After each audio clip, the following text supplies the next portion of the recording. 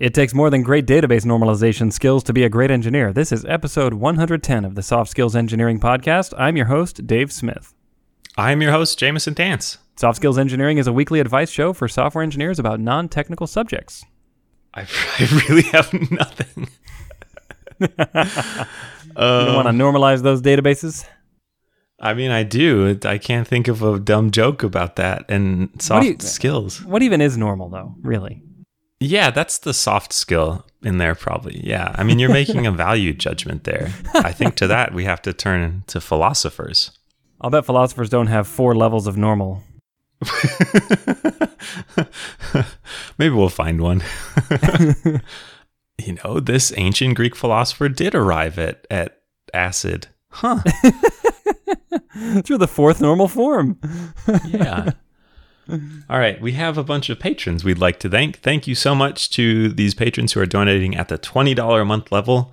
Thank you to Nick Cantor, Dimitro Neonilla, David Jackson, Chris Fitkin, Ken Howard, Sean Clayton, and Dustin Coates. Thank you all so much for your support, and thank you to everyone else who is supporting the show. I have said 100 times probably so far that we're using it to fund things, and we actually are. We were planning on doing it and hadn't paid anyone money yet, and we have started to pay other people money to make the show better. Mm-hmm. So your donations are helping make that happen. Thank you so much. All this time, I thought the money was just going to pay for your yacht. Well, that's the long-term play, right? We get these donations, we invest 100% of them in the show, and then we get 1% more donations. And if we do that for long enough, millions and millions of years, you could make 1 month of yacht payment. Yeah. All right. You want to read our first question? I totally do. This is from a listener named Cindy. How do I help foster team spirit in a newly created team? For context, we've just gone through a merger. All the team members, me included, have worked for the same company pre-merger for at least the last couple of years. I think highly of my new teammates, but we're not used to working in a team, so we're not good at asking or offering help, sharing knowledge, having productive discussion, and all the other good things teams are supposed to do. P.S. Love your work. So glad you started this podcast. There's nothing else like it. We are one of a kind. If there is, we will approach them and merge, and then there will be nothing else like it. The oligopoly of soft skills podcast. You have been absorbed. So, newly formed team that came together after a merger. Have you ever been through something like that? Trying to think. Yeah, kind of. I've been at the existing company that acquired other companies. That's happened to me twice, where other people kind of got merged in. I want to go back to what team spirit is, though. My understanding from the Nirvana song is that's actually slang for marijuana. Do you mean teen spirit? Yeah. Wait. Isn't that song isn't about team spirit? The whole time, Dave. Oh, man. That was like 25 years ago that song came out. It smells like team spirit. I was pretty sure that's what it was. We've just gone through a merger, all teammates, blah, blah, blah. I think the thing I remember from just going through the merger is this palpable aura of fear around all of the new people. They had come to a new place. They didn't know what was going to happen. They didn't know how things worked. They didn't know if their jobs were secure. They didn't know like what the company they were joining really did. I mean, they kind of knew from, I don't know, you can Google it and hear the pitch a little bit, but you don't actually know. So there's just all these unknowns. It's like being forced to change jobs, but without actually, I mean, you don't get to pick where you go, right? Yeah. So I think one of the most important things you can do is like calm the fears. I don't know how much control you have over the actual circumstances as far as like, maybe their jobs are in jeopardy. Hopefully not, but you have to balance like, do I just straight up lie to them with, do I help them not worry about things that they can't really control? But the broad point of just try and calm things down and make this place of security and stability and kind of carve out a little safe place.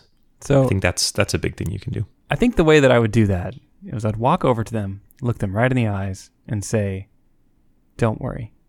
Everything's going to be great. And then a big smile.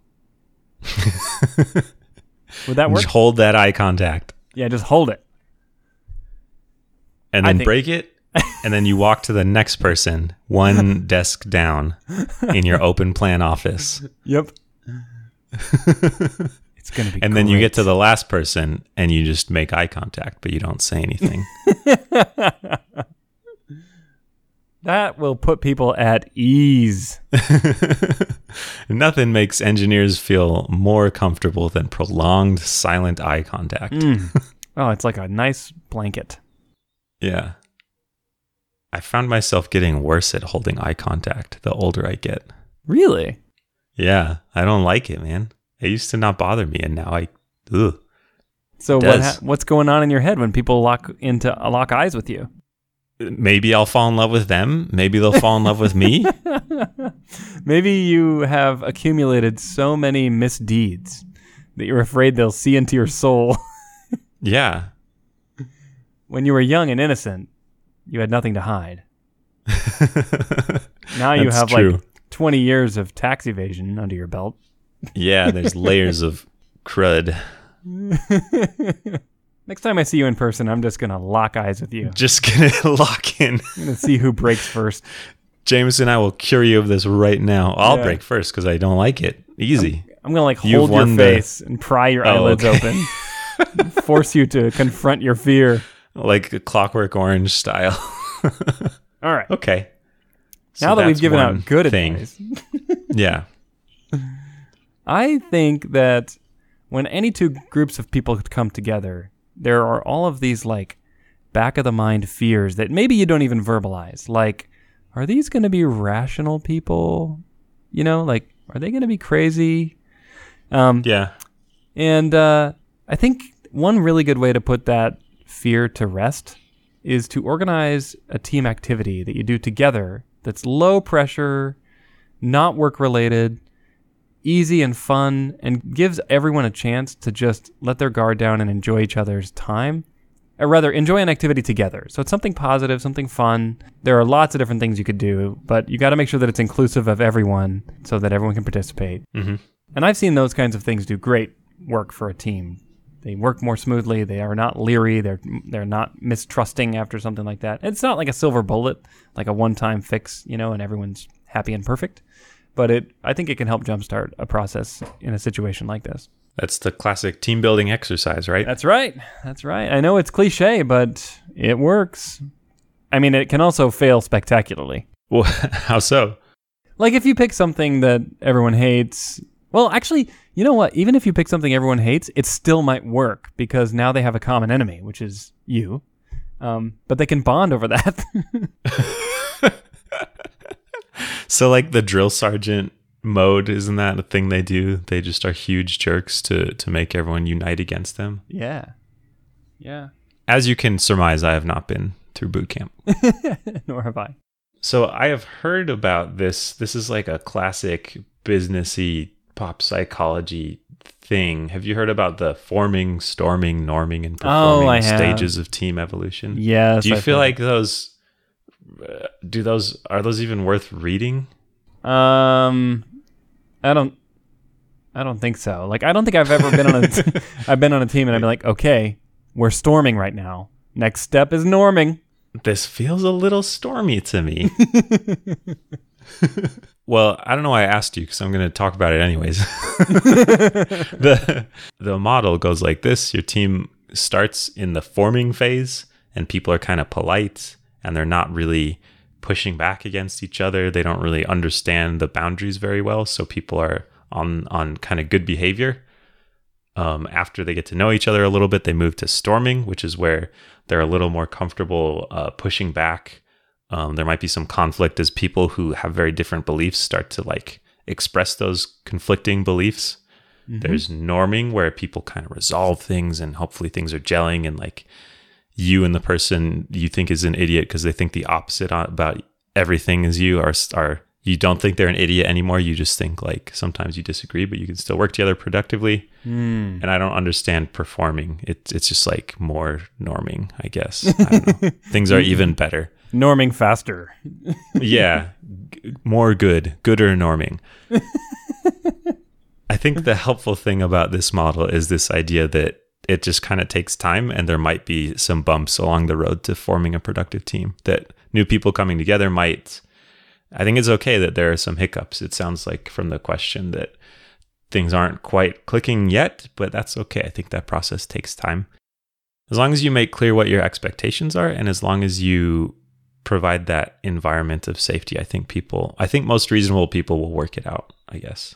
I think one of the problems I have with this model is that it assumes this blank slate, empty canvas starting point. The team comes together, they're forming, and then they move on to storming.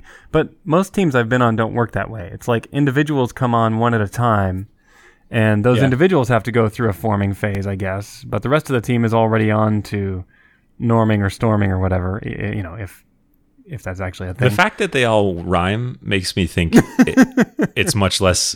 It makes me think much less highly of it. I just feel so stupid when I say all these words in a row. You're like, look, you're just grasping for rhyming words here. There's no way that the universe's laws of human interdynamics actually came up with 4 rhyming words. No, but I'm pretty sure the laws of what will sell a lot of copies of my business leadership book did come together to make these principles. Absolutely. I feel like I've been in high growth companies that are just constantly in the forming phase, because it's like we're adding new people at a breakneck pace, and every time we do, we have to reorg. Like we add enough people, and now our old organizational structure doesn't work anymore, so now we have to reorg, and now we have new people working with people they haven't worked with before. So it's just like perma-forming. Oh, wait a minute. I thought of the 5th one. It goes forming, storming, norming, performing, and then terraforming. Oh, the team goes to Mars and converts it to a beautiful green, blue, Earth-like planet. That is the end goal of any team. That's right. I learned that from playing Civilization, where one of the win conditions is your society evolves enough that you can build technology to get to Alpha Centauri. Nice. And you think your team is building a to-do list. But if you get good enough at it, an item will appear on that to-do list, which is get to Mars. And then your next sprint planning will be like, well, we got to get this done. It's on our list. I can commit to that for the sprint.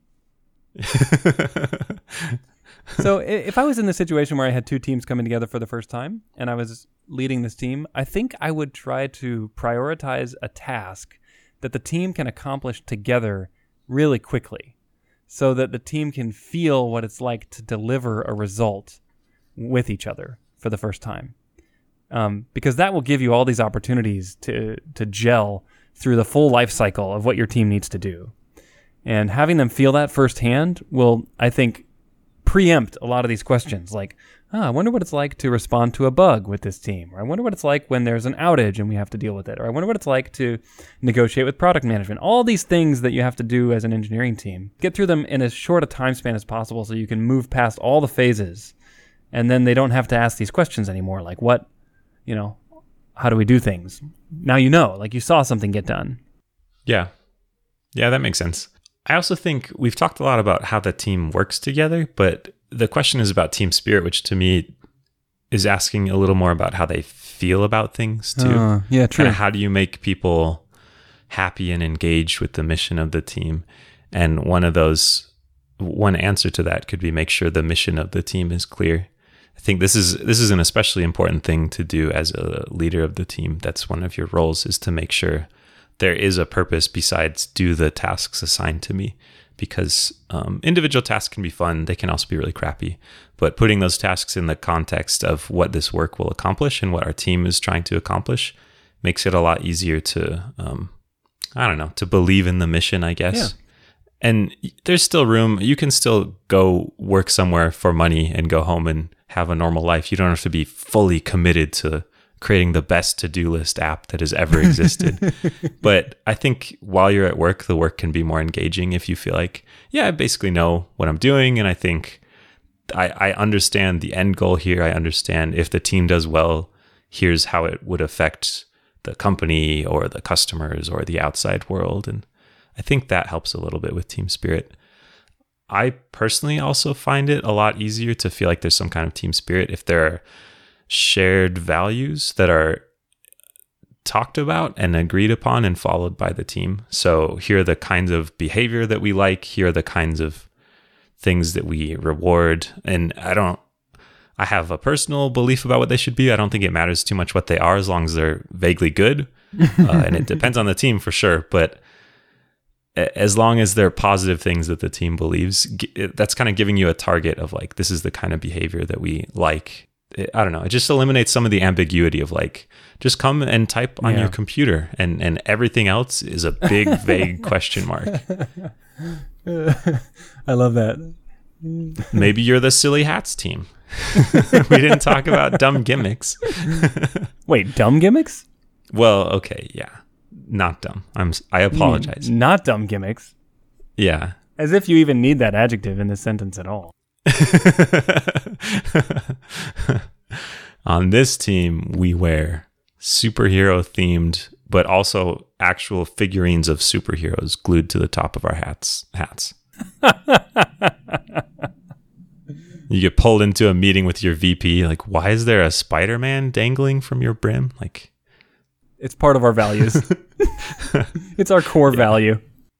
And you say, watch this. And you whip your head to the side and the web extends and he like flings over and sticks to your keyboard and starts the build for you. Starts out, yeah. That's why. Types out a wicked for loop. Yeah. Any more questions? You whip your head back and it comes zooming back and attaches to your hat. I think I have a startup idea. I will be back in 18 months. With a Kickstarter campaign. Yeah, with a Series A round and a gold chain around my neck. All right. Well, I think on that note, this question is answered. Yep. Good luck, Cindy. Do you want to read our next one? Yes, indeed. Let me pull it up here. Okay, this one comes from an anonymous listener who says, I work for a small startup of less than 10 people. My boss wants to hire another front-end developer and asked me to look around. I don't feel particularly strong about this team. I've been here about a year, but I don't imagine myself working here for another 12 months. I don't want to refer my friends because I don't want them to join a team I don't feel good about. On the other hand, I want to work with great people. I see how other devs may enjoy working in such an environment, but it's just not for me. In the long run, I obviously want to leave this job, but what would you recommend doing in the short term? Is hiring under such circumstances really that different than hiring if I liked this team? Yeah. It is pretty different. It is different. Yeah, I was talking to Dave before the show. Usually me not wanting to refer my friends is the leading indicator that I'll be quitting that job in 6 months. Yeah. Leading as in it comes ahead. Comes before I discover that I want to quit my job. Wow. So it's like, I don't know if it's heads that up, way for Jamison, everybody. you stopped referring your friends, you're probably going to quit in 6 months. And you're like, no, never. Yeah, no, things are fine. Like, I just don't, it's just not the right place for them, but it's fine for me. It's just not the right place for anyone else. Yeah. Or anyone I know. And then in 6 months, I wake up and think, I have to quit my job. And then I do it that day. I wish you were joking. Yeah. I'll do better next time. Okay. Anyways, tangent accomplished.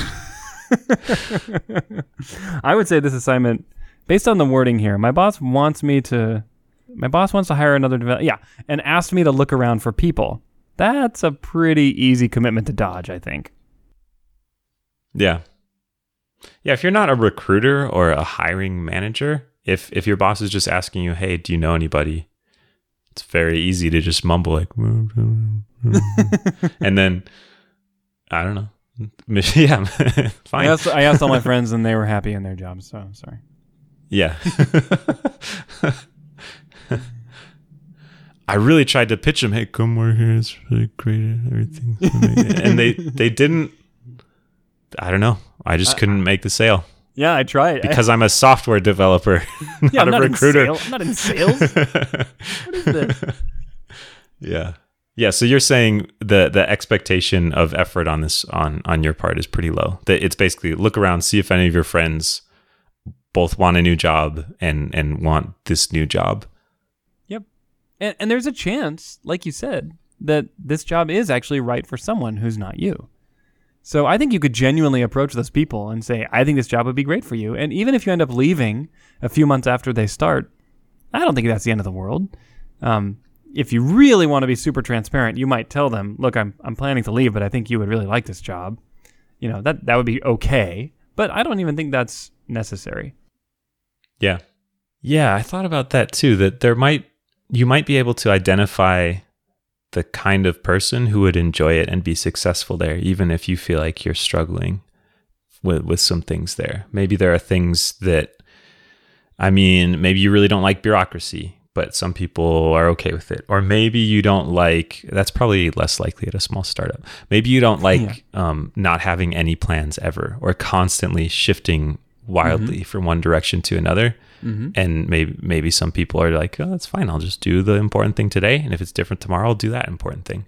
There are lots of different kind of people. And maybe they enjoy the excitement, right? Like, yeah, every day is a new adventure. What's our business model today? Who's going to be our Time CEO for a this pivot? week? Oh boy. I love pivoting. Yeah. Pivoting in place is just doing a pirouette, and I am an expert at ballet, so this is the job for me. But yeah, there could be things that won't bother people, or things that they'll enjoy about a challenge that you don't enjoy. Yeah, maybe the front end is really, really bad and gnarly, and there's someone that really loves coming in and cleaning stuff up, versus someone who wants to come in and like work on this pristine, beautiful code base. Yep. Absolutely. And I think you should just go right after those people, if they exist.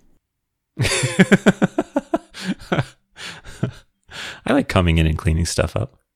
Yeah. But the point is that there might be things that make it a good fit for someone else that you could honestly say, I think you would like it here, even if I don't, instead of just saying, well, I hate it here and I'm going to quit, so no one should work at this company. Yeah, yeah.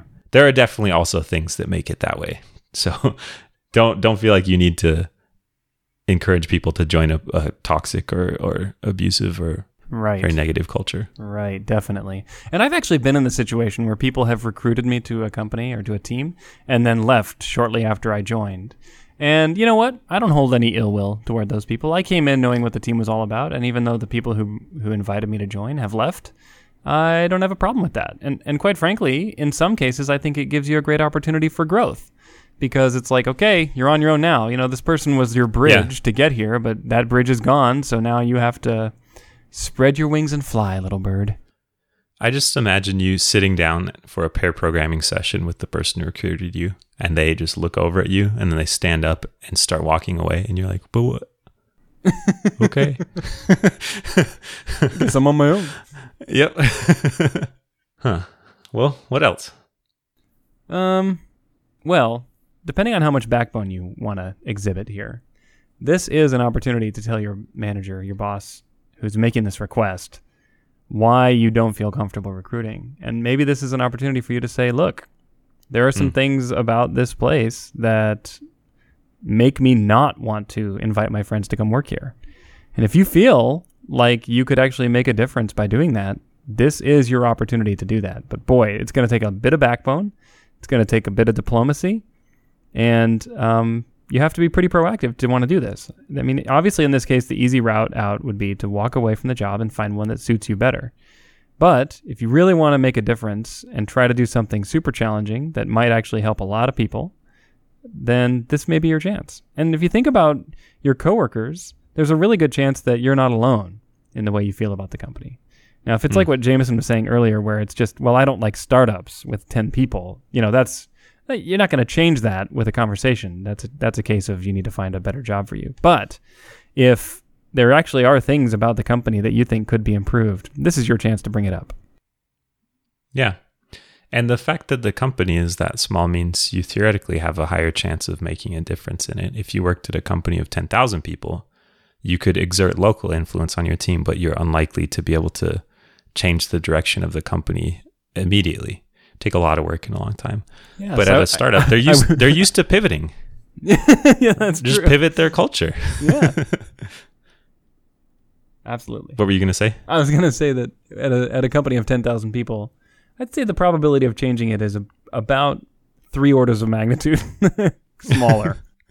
Yeah. So what would you recommend in the short term? It sounds like a recommendation is like maybe you have that one friend who just would fit and you could refer them.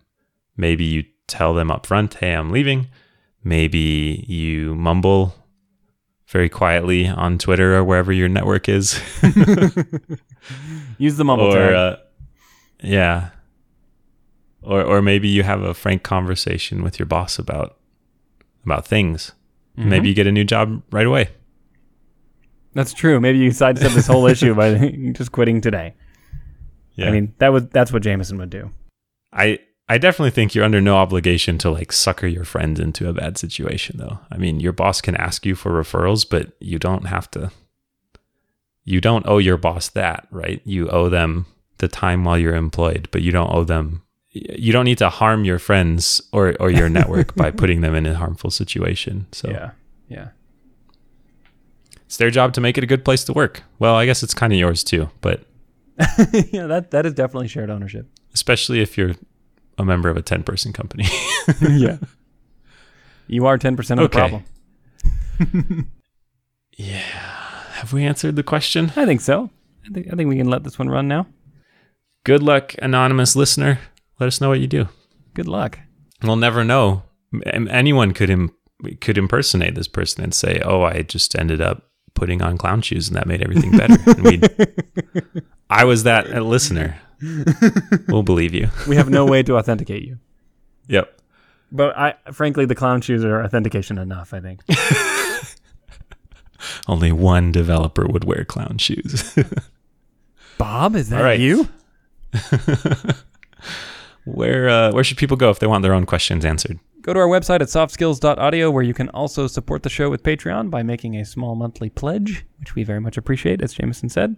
If you'd like to share the show, tweet about us on Twitter. You can also follow us at softskillseng.